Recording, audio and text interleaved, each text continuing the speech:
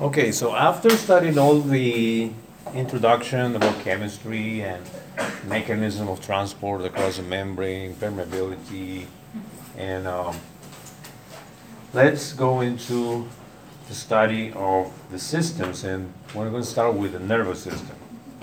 Nervous system, because that's what we're going to apply.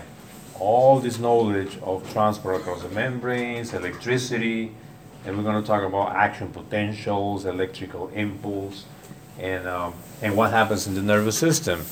At small scale and big scale, how the nervous pathways work, how the neurotransmitter work in different areas of the brain. So let's start with the first thing that we do in anatomy always, is to describe the components of the nervous system. And this is just a summary of this a description of the nervous system and two, central nervous system and peripheral nervous system. That's how we study the nervous system under the anatomical aspect. But it's going to be useful also for functional, from a physiology point of view. Central nervous system, brain and spinal cord, and peripheral nervous system, everything that comes out and connects to the central nervous system. We're talking about nerves, and that's how we have cranial nerves and spinal nerves. Cranial nerves coming out of the brain, and spinal nerves coming out of the spinal cord. You have the number of nerves that come out of each there, and these nerves, they contain different fibers, pathways that are going to be classified in somatic nervous system and autonomic nervous system. An important difference is noted here. The somatic nervous system is voluntary and autonomic is involuntary, meaning that we consciously can control functions that are connected or performed by the somatic nervous system. Autonomic nervous system is completely involuntary, like the contraction of our intestines. And autonomic nervous system can even be classified into sympathetic and parasympathetic nervous system. So in the sequence of a study of the nervous system, we're going to talk first about the microscopic part, the physiologic part, the level, molecular level, and then we're going to study the different parts of the central nervous system, brain, autonomic nervous system, and the spinal cord as part of the whole study of nervous system.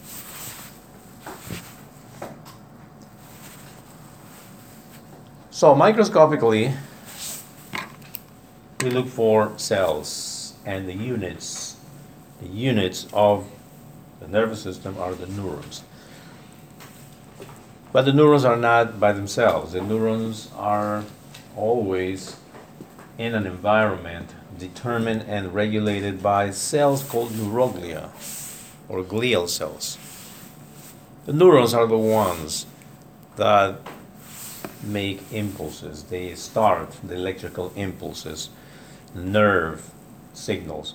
But the glial cells, they do not make impulses. They do not change electricity or something, but they support the neurons. Neurons don't divide, as you know. Glial cells of neuroglia, they actually can divide. And they're an important part of scarring, of healing. I'm sorry, what was the first word? Healing, and what was the other one? Scarring. Whenever there's a damage of the nervous system, like imagine someone having an important bleeding or gunshot that goes to a certain part of the brain or spinal cord, it will heal. It will heal if the compromise is not too much. Neurons will die, yes, but those spaces will be filled by neuroglia. The neuroglia will divide and will form fibrous tissue that will replace that space left by the dead neurons. Also, when we talk about brain tumors,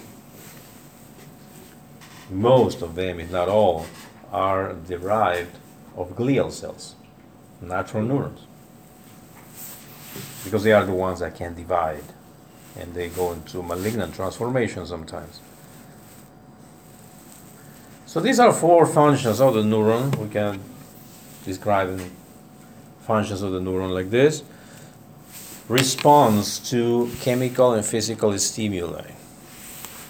They produce, make, and conduct electrochemical impulses. So here we use different types of words. We can use nerve impulse, electrical impulse, electrochemical impulse, nerve signal. All of these terms mean the same. That signal, that message in terms of electricity that is sent down by the neurons. They release chemical regulators as neurotransmitters, and they are the ones that mediate all the functions of the nervous system in terms of sensations, perception of sensations, learning, complex functions like memory, control of muscles, glands. This is a very generic description. It means that the neurons are the ones in charge of all these functions. And it's not only one or two neurons. We will see that there are networks of neurons that will control this in a very complex way.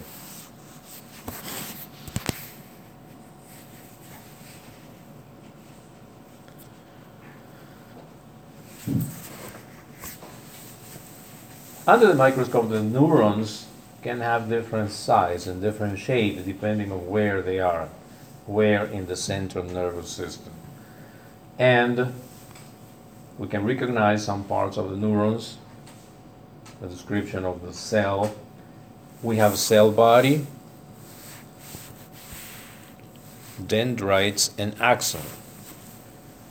Dendrites and axons sometimes are called nerve processes.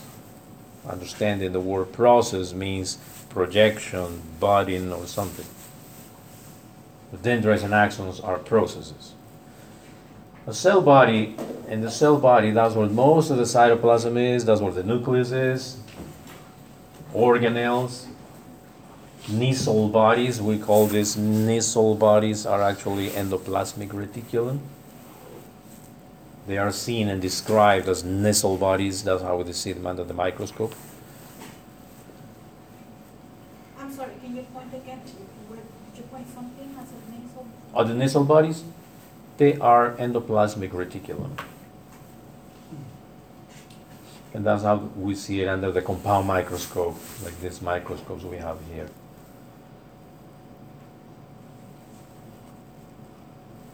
And the group of neurons that we see in the central nervous system, they are called nuclei. Nuclei is a plural word, the singular word is nucleus. So nuclei means more than one.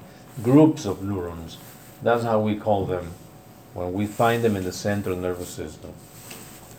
Don't confuse with the nucleus of the cell. This is a different, same term but used in a different way. And ganglia, when the neurons are found somewhere in the peripheral nervous system.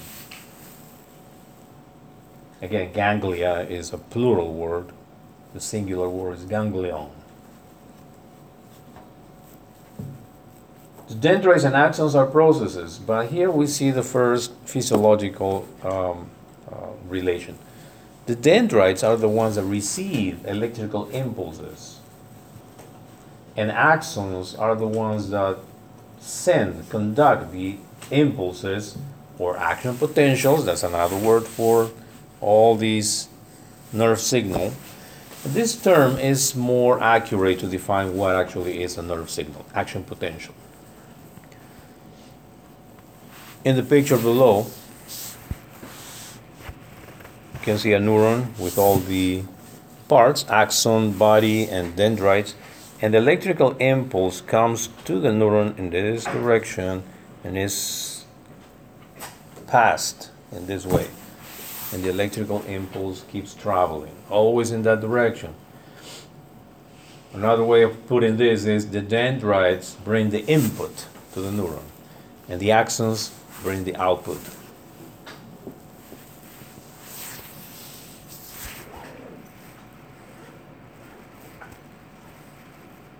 The axons are connected to the cell body, to the body of the neuron, and that specific region, that area, is called axon hillock. The importance of the axon hillock: this is the place where action potentials are made. They are generated here in the initial segment of the axon.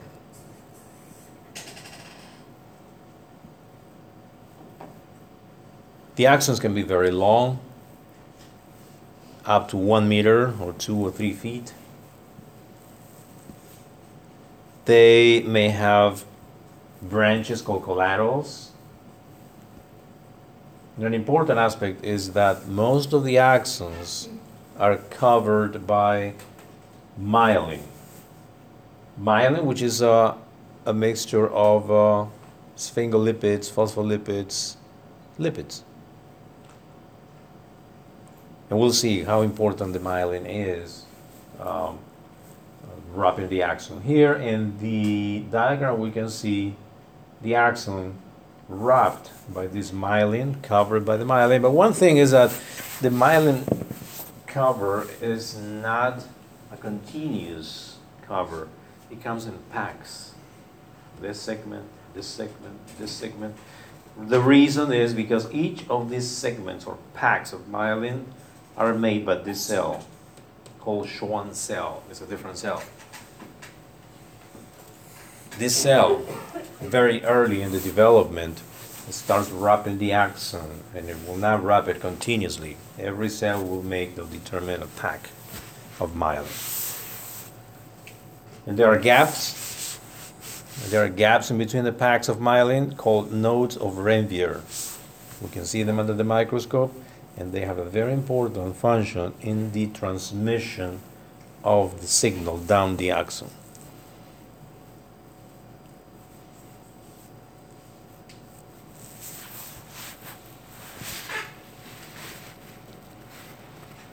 What else about the axon? Well, the axon connects the body of the neuron, and it may travel a long distance. I was saying it may be long as 2 or 3 feet. Consider, for instance, the distance of your brain, your cranium, to the distance of the spinal cord, like in the thoracic level or even in the lumbar level. So we're talking about this side or this side, 2 or exaggerating a little bit, 3 feet. I would say mostly like 2 feet, 1 feet. And why the axon, how the axon conducts or brings a nerve impulse? Well, everything is in terms of chemicals. Chemicals traveling in the axon. And since it is connected to the cytoplasm, the cytosol, that material that we find in the cytoplasm, is actually also in the axon, even though the axon is very thin. But there is a system of transport in the axon, and that's what we see here in this diagram at the bottom. We see the neuron body and the axon. And the axon goes all the way to the end, or synaptic terminal. That's how we call the end of this axon. And we see like this picture, like roads or railroads going back and forth. This is called axonal transport mechanism. And what these little cars are bringing are neurotransmitters, molecules of neurotransmitters, which we see that they are released in the synaptic terminal. That is the way that the neurons pass the signals to the next neuron. And whatever is not used or already used may be taken back to the cytoplasm. These neurotransmitters are proteins, they are chemicals that are made in the neuron body, and they are carried all the way down to the terminal, and they may be reused and they're taken, and that's called axonal transport mechanism. Yes.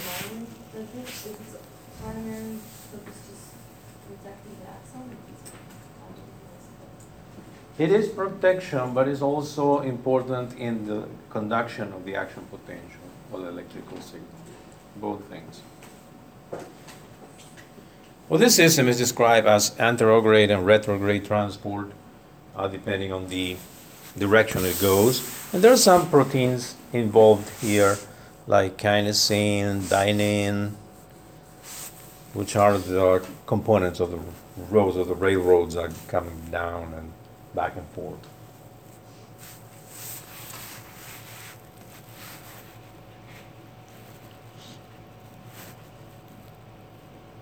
Now, the neurons can be of different types.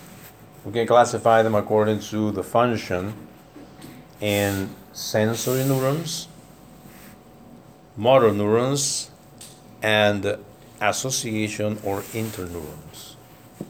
Association neurons or interneurons. There's another word for this: sensory or afferent, and motor or efferent.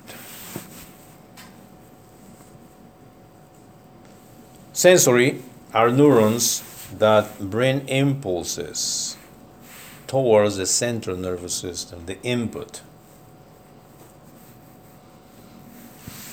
And motor neurons are the ones that bring impulses from the CNS to target organs. In other words, the output. And association neurons are neurons that connect. They connect the input with the output. And maybe one, maybe two, three, or hundreds of neurons.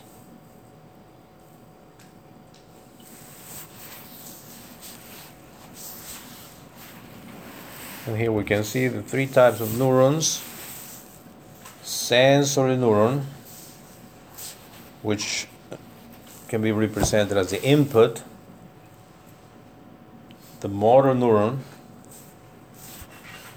which is the output. And here in this box we have the interneurons, and this diagram is only one, but it may be, as I said, 2, 3, or thousands of neurons.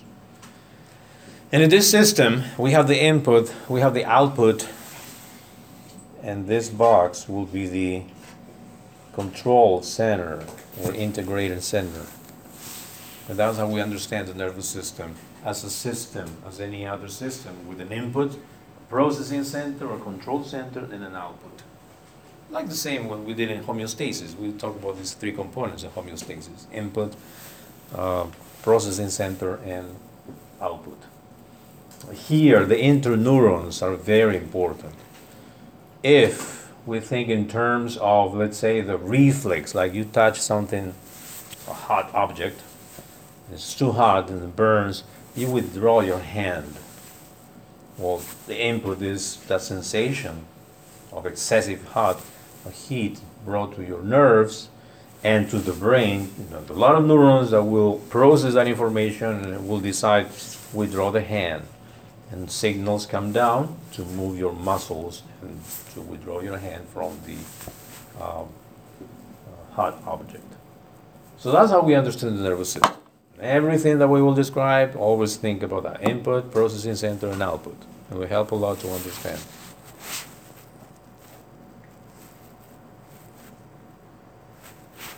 Now the motor neurons, remember the diagram at the beginning describing the parts of the nervous system. Motor neurons can be of two types: somatic or autonomic. Somatic neurons are the ones that fit into that part of the nervous system that we say voluntary. Somatic neurons. We voluntarily control our muscles. We can contract our muscles on our will. That is achieved by the mediation of motor neurons. The reflexes that we usually take with a physical examination, they involve motor neurons. And autonomic motor neurons are neurons that will innervate organs that we do not control voluntarily, like smooth muscle of the intestines, bronchi, cardiac muscle, glands. In other words, autonomic motor neurons are found in autonomic nervous system, say sympathetic or parasympathetic.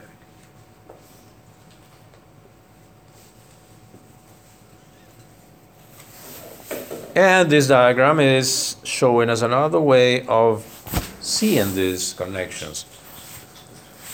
We have the sensory neuron bringing the impulse to the central nervous system, and here we will find interneurons in the spinal cord that will connect to the motor neuron, and the impulse comes out.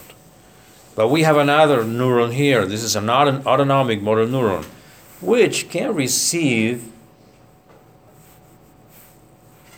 connection from interneurons and mediate other actions.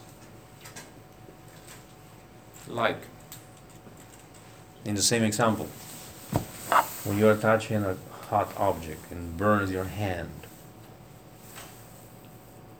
it is very painful. One thing is that you withdraw your hand. The other thing is the pain. Sometimes it's so severe that you will pass out. How do you pass out? That is mediated by autonomic neurons, autonomic motor neurons that are sending signals to your smooth muscle or the blood vessels to dilate. Your blood pressure goes low, and you pass out because of the pain.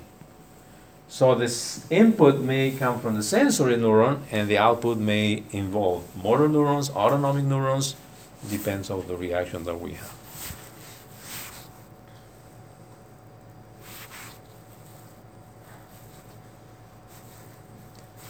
And the classification of neuron body structure is shown here.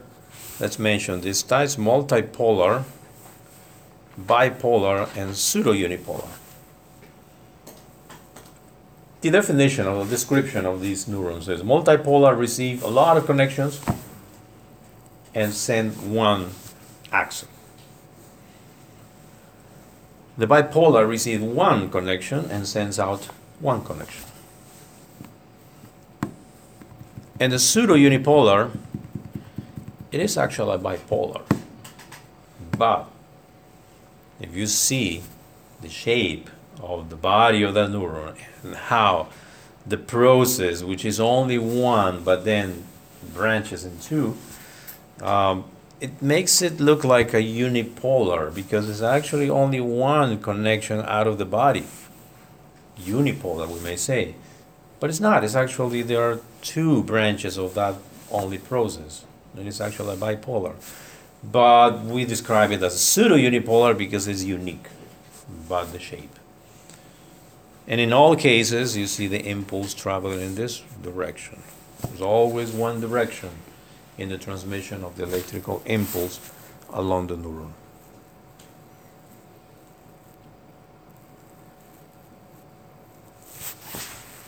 And in this diagram on the side, we can see the structure of a nerve. A nerve is a bundle of, it's a big bundle containing fascicles or smaller bundles of axons. So one nerve contains thousands of axons, and each axon belongs to one neuron.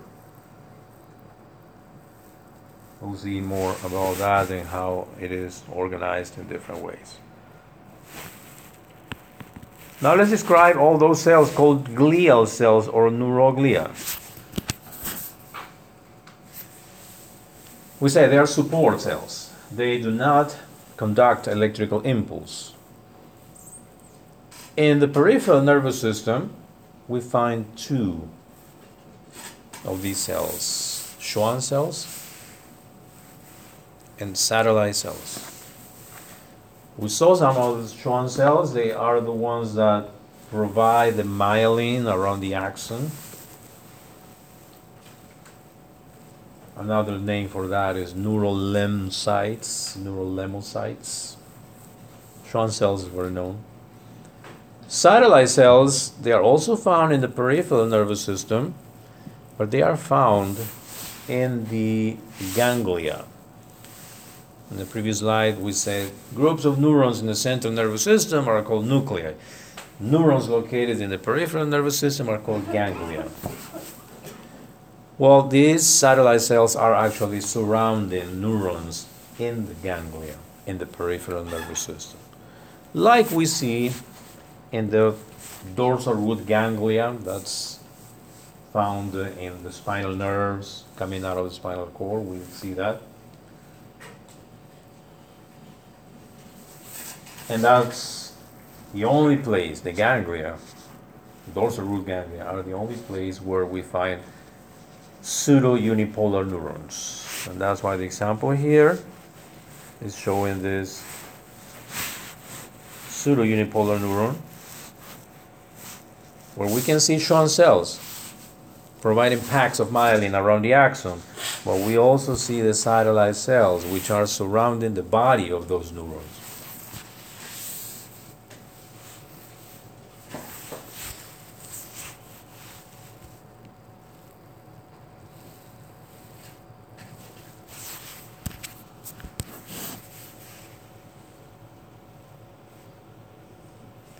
And in the central nervous system, we find up to 4 different types of neuroglia or glial cells. Oligodendrocytes. They are also related with myelin. They make myelin, but to surround axons that are found in the central nervous system. Microglia. They are the immune system cells of the nervous system. They are able to phagocytize foreign material. They are the phagocytes of the brain or the central nervous system. Astrocytes, they surround the neurons and they're very important. They regulate. They are the ones that, in a way, filter whatever comes in the blood and reaches the neuron. It has to go first through the astrocytes. The astrocytes are controlling that, regulating that. Ependymal cells, they are cells that make cerebrospinal fluid, CSF. We'll see that there is a fluid called CSF or cerebrospinal fluid that has very important functions, and ependymal cells are the ones that make this fluid in a place called the ventricles.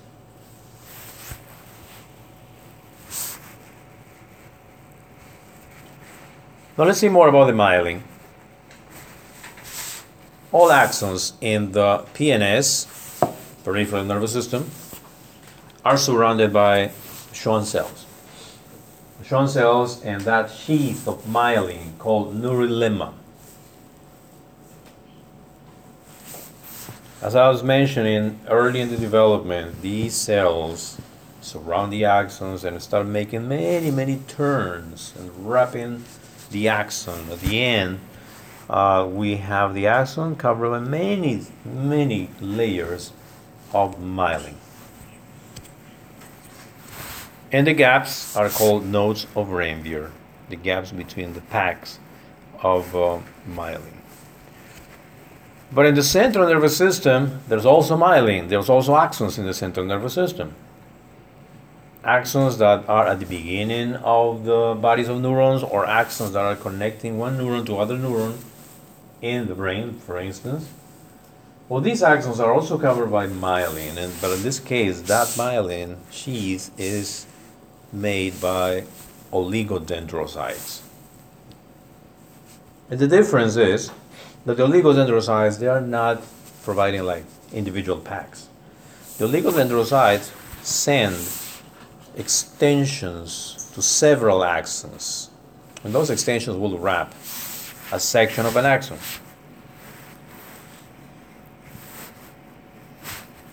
That's how we see here. The oligodendrocyte sending extensions of the cytoplasm to axons. And these myelin sheaths are a little different. They're not so thick like in the peripheral nervous system, but they still show nodes of Ranvier. Little gaps in between connections of the oligodendrocytes. And this presence of myelin is what gives us the aspect of the nervous tissue. When we say white matter, what we are seeing is parts of the nervous system containing lots of myelin, meaning axons covered by myelin.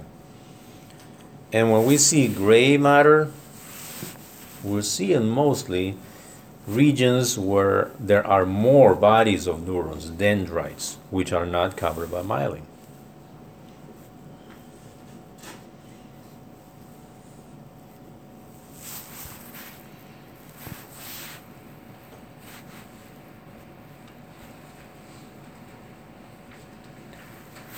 Now we know that the neurons cannot divide. They cannot reproduce. If they are damaged, they die. They cannot replace themselves. But if we damage an axon, that axon may regenerate, may recover from the damage.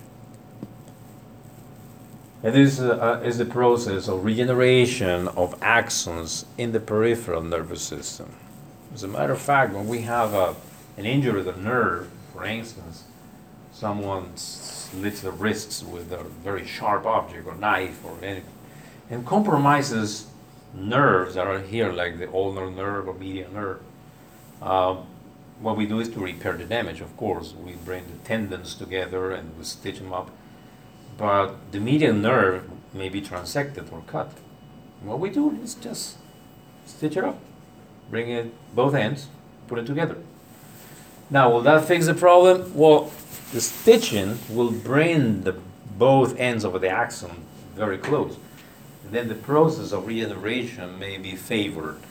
Now, the axons will not be connected back one-to-one probably, but 60-70% of them, they will be reconnected. And this process happens. Like you see the site of the injury here. This axon is being cut, transected. And what happens is that the proximal end starts making a tube of Schwann cells. So those Schwann cells are the ones that start dividing and providing like a guide so the axon will reconnect. Little by little we see more Schwann cells guiding the axon that has been injured.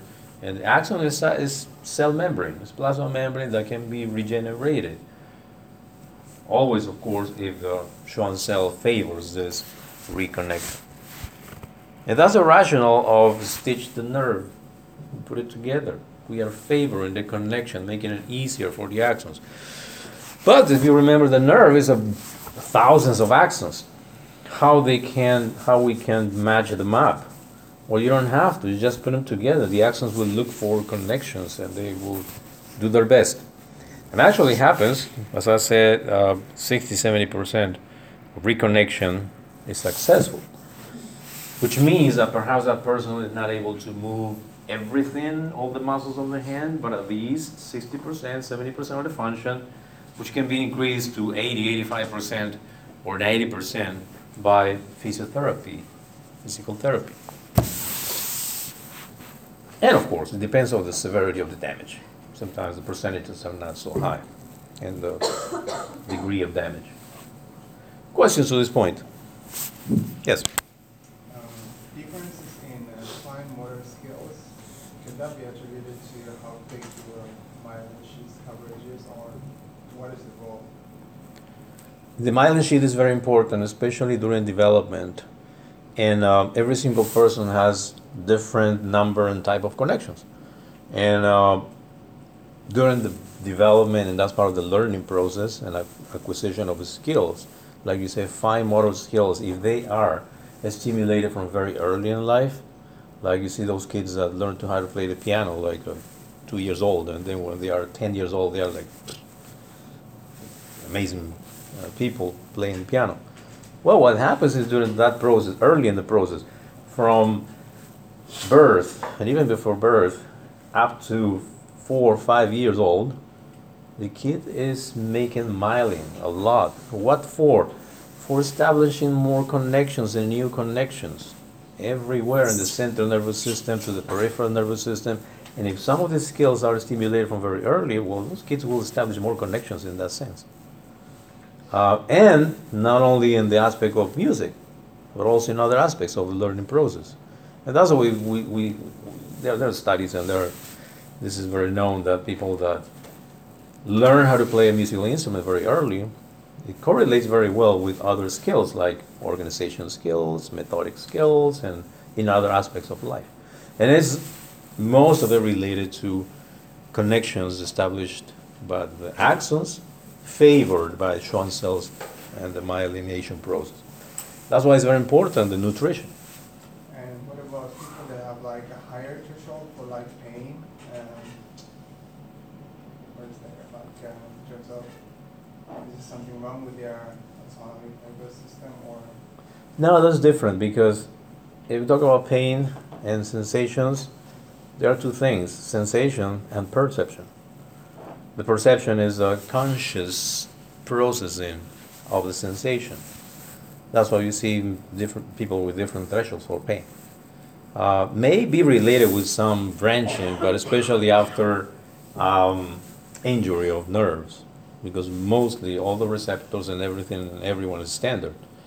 But the thing that changes is the perception of the pain. Some people are very sensitive to pain, some people are very resistant. But that's usually perception aspect. Any other question? Did you say earlier that that's why nutrition matters? Yeah, it is important. Nutrition is important because myelin is lipids. And kids must have the proper level of lipids during growth and development. Of course, not excessive, because it's not good, but we should not go to the other side. Like sometimes some misunderstandings, and when the kids start gaining weight, they deprive completely of lipids. Well, that's not good. If it's like 2, 3, 5 years old, you should not do that.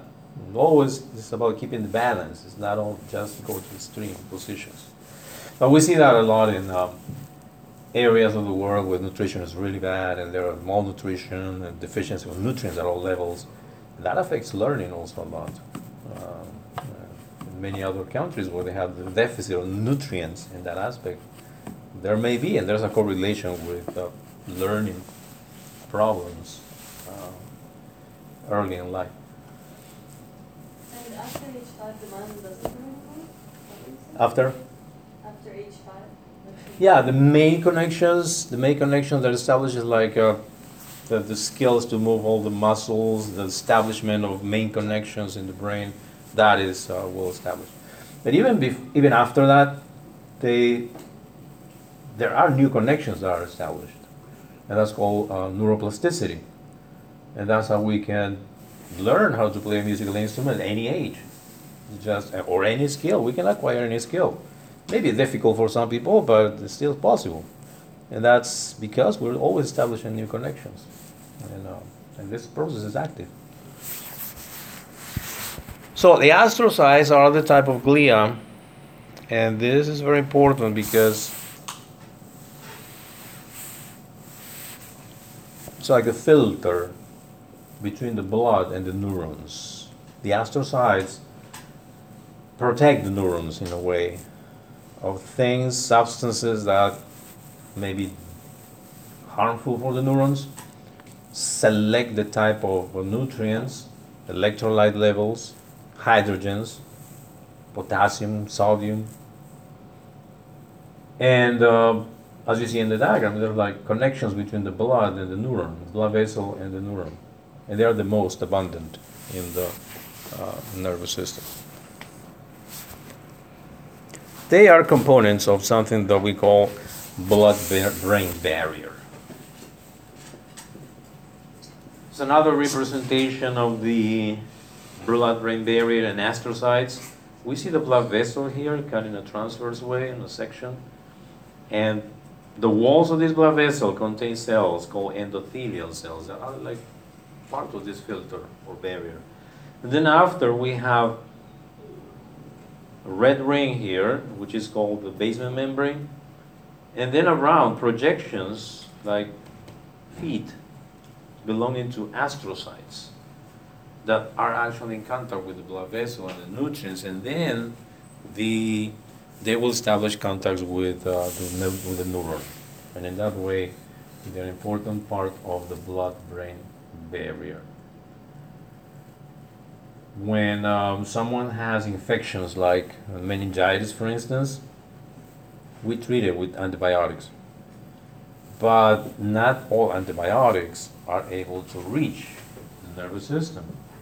We cannot use, let's say, if there's an infection of the brain, meningitis, with bacterium that also affects other parts of the body, and we treat it, the standard treatment for that is antibiotic 1.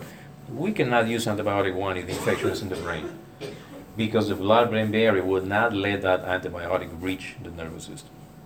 We need to select a different type of antibiotic that is able to cross this blood-brain barrier. So that's how protective the astrocytes and blood-brain barrier are.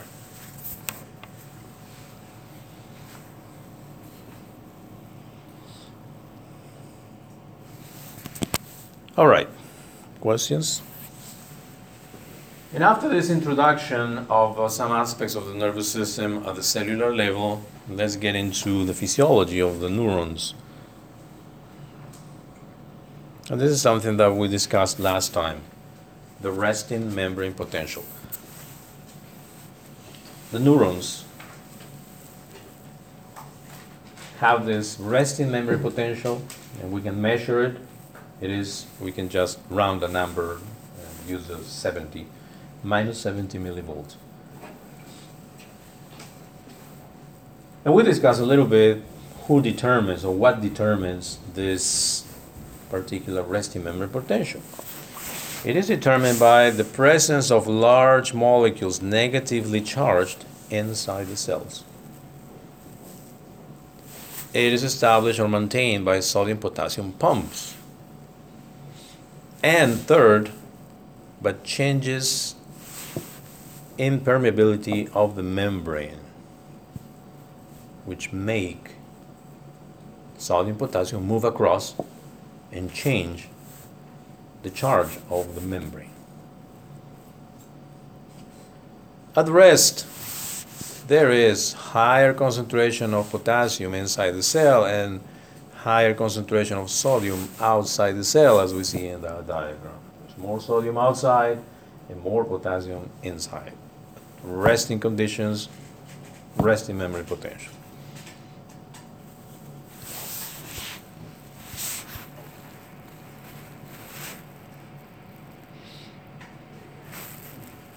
And let's start using two terms here, depolarization and repolarization. The term depolarization stands for a change in the electrical charge, in this case of the membrane, of the cell membrane.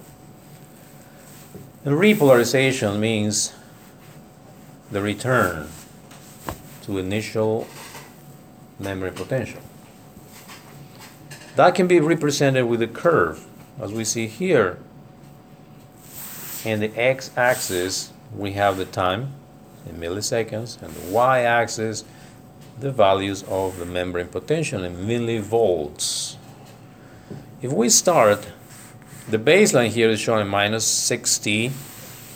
Remember, we said this value varies between minus 60, 65, 75 volts. But that's a baseline in this particular diagram. That is called the resting membrane potential, the baseline.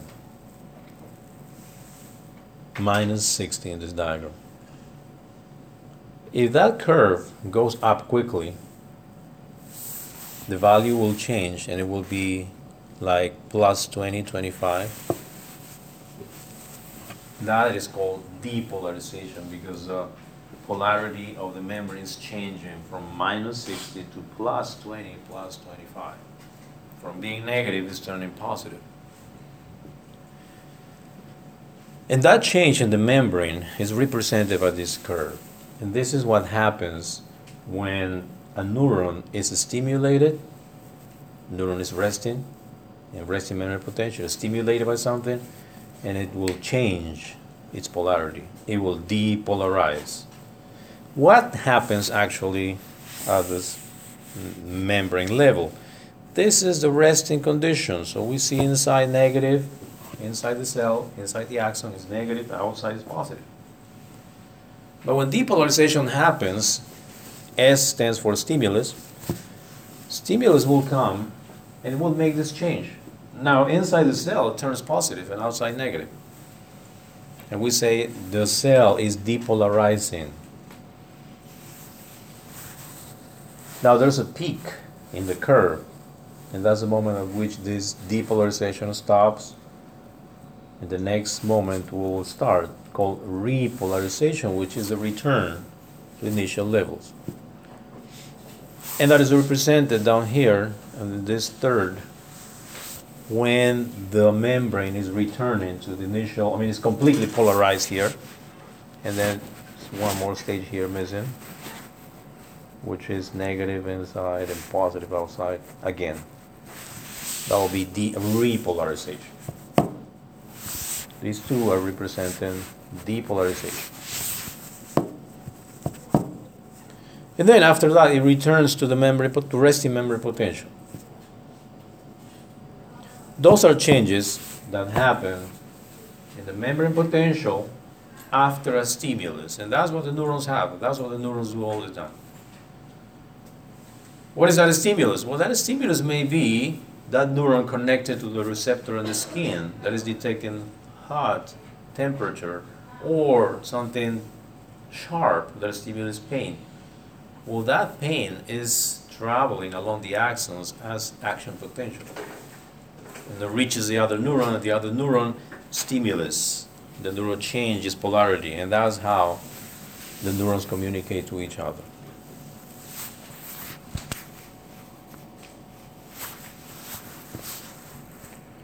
Questions to this point? We're going to go more into detail of this, every single segment of this curve and what happens at the molecular level. Here we have it again, that same curve. And in terms of transport across the membrane and state of electrolyte, what happens? Depolarization happens when positive ions suddenly start getting inside the cell. I'm talking about sodium. When a stimulus comes and the membrane switches polarity, what is happening is that sodium is coming into the cell. The sodium, remember, is positive. So if lots of sodium gets inside, the inside of the cell will become more positive. Now there is a segment here in the curve. There is a segment that is showing, if you notice this curve, coming up, up to the peak and then returning, repolarization. But then it goes even lower than the resting baseline level. That little moment is called hyperpolarizing because it's repolarizing but going back even lower than the initial state. But then slowly returns to the level of resting potential. What happens during the repolarization and hyperpolarizing phase? Well, during that time, what happens is positive ions leave the cell. Potassium leaves the cell during repolarization and hyperpolarization.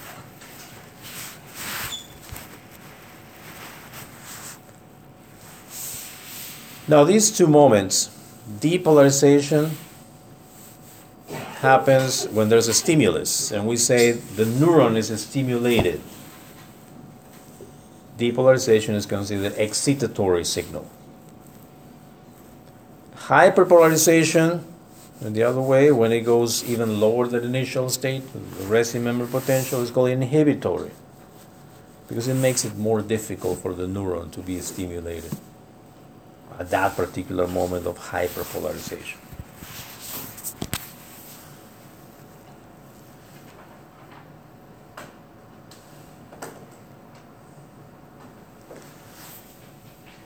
How come the sodium comes in, potassium leaves? What are the exact mechanisms? They are related with channels. ion channels.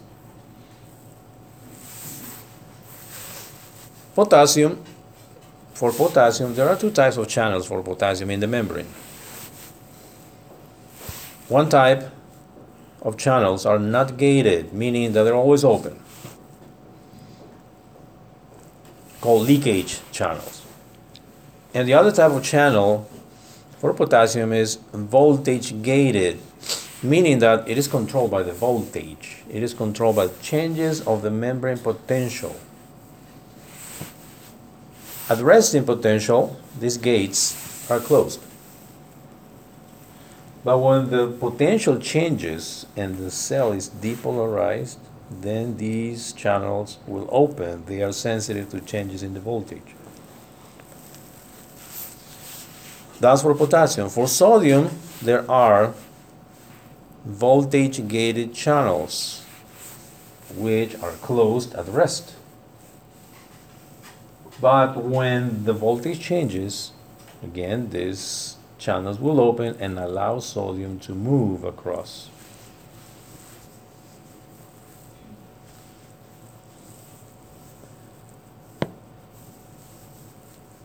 Now, what happens if I open a sodium channel? The sodium will move in which direction? From inside to outside or from outside to inside? Huh? I mean, when it opens, it's outside to in. If the channel opens, how the sodium moves? It comes in the cell or comes out? It goes in. Why? Because there's more sodium outside than in. Yeah. Simple as that. We just have to open the sodium channel. You open the door, and since there's more sodium outside than inside, the sodium will rush in. That's what happens. That's how this depolarization is explained.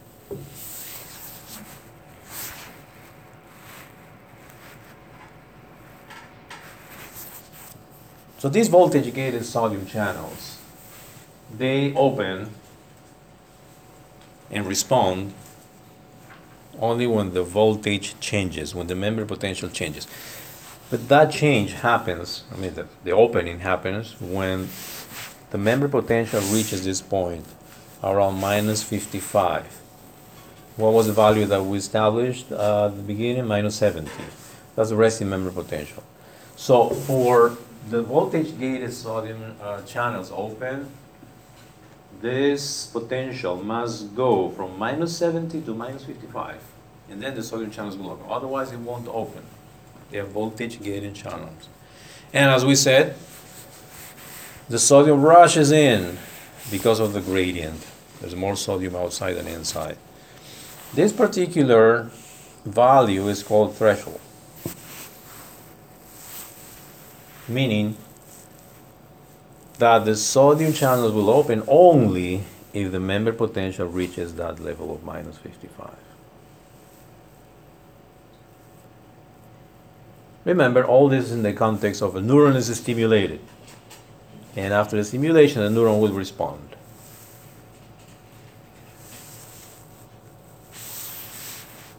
So if we open these channels, the membrane potential starts rising and going up until reaching equilibrium. Sodium comes in, but there's a limit for that. There's equilibrium reached. And no more sodium will come in. These channels will close when the equilibrium is reached in terms of sodium.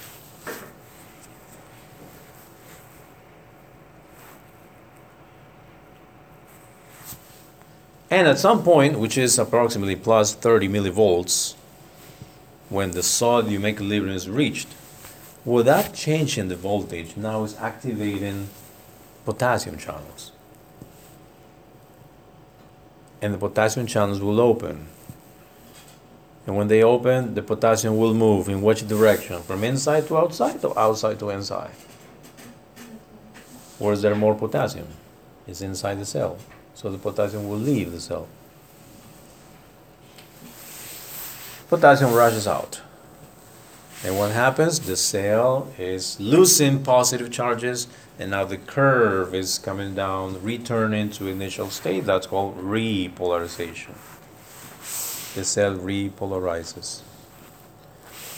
And there's a limit for that. That limit is equilibrium of potassium. That happens at resting membrane potential values. So this is all that happens when a neuron is stimulated by any means. All these ions, the channels will open, allow sodium, potassium flow in different ways, determining an action potential. This is called action potential, this change of electricity across the membrane. We see it represented here.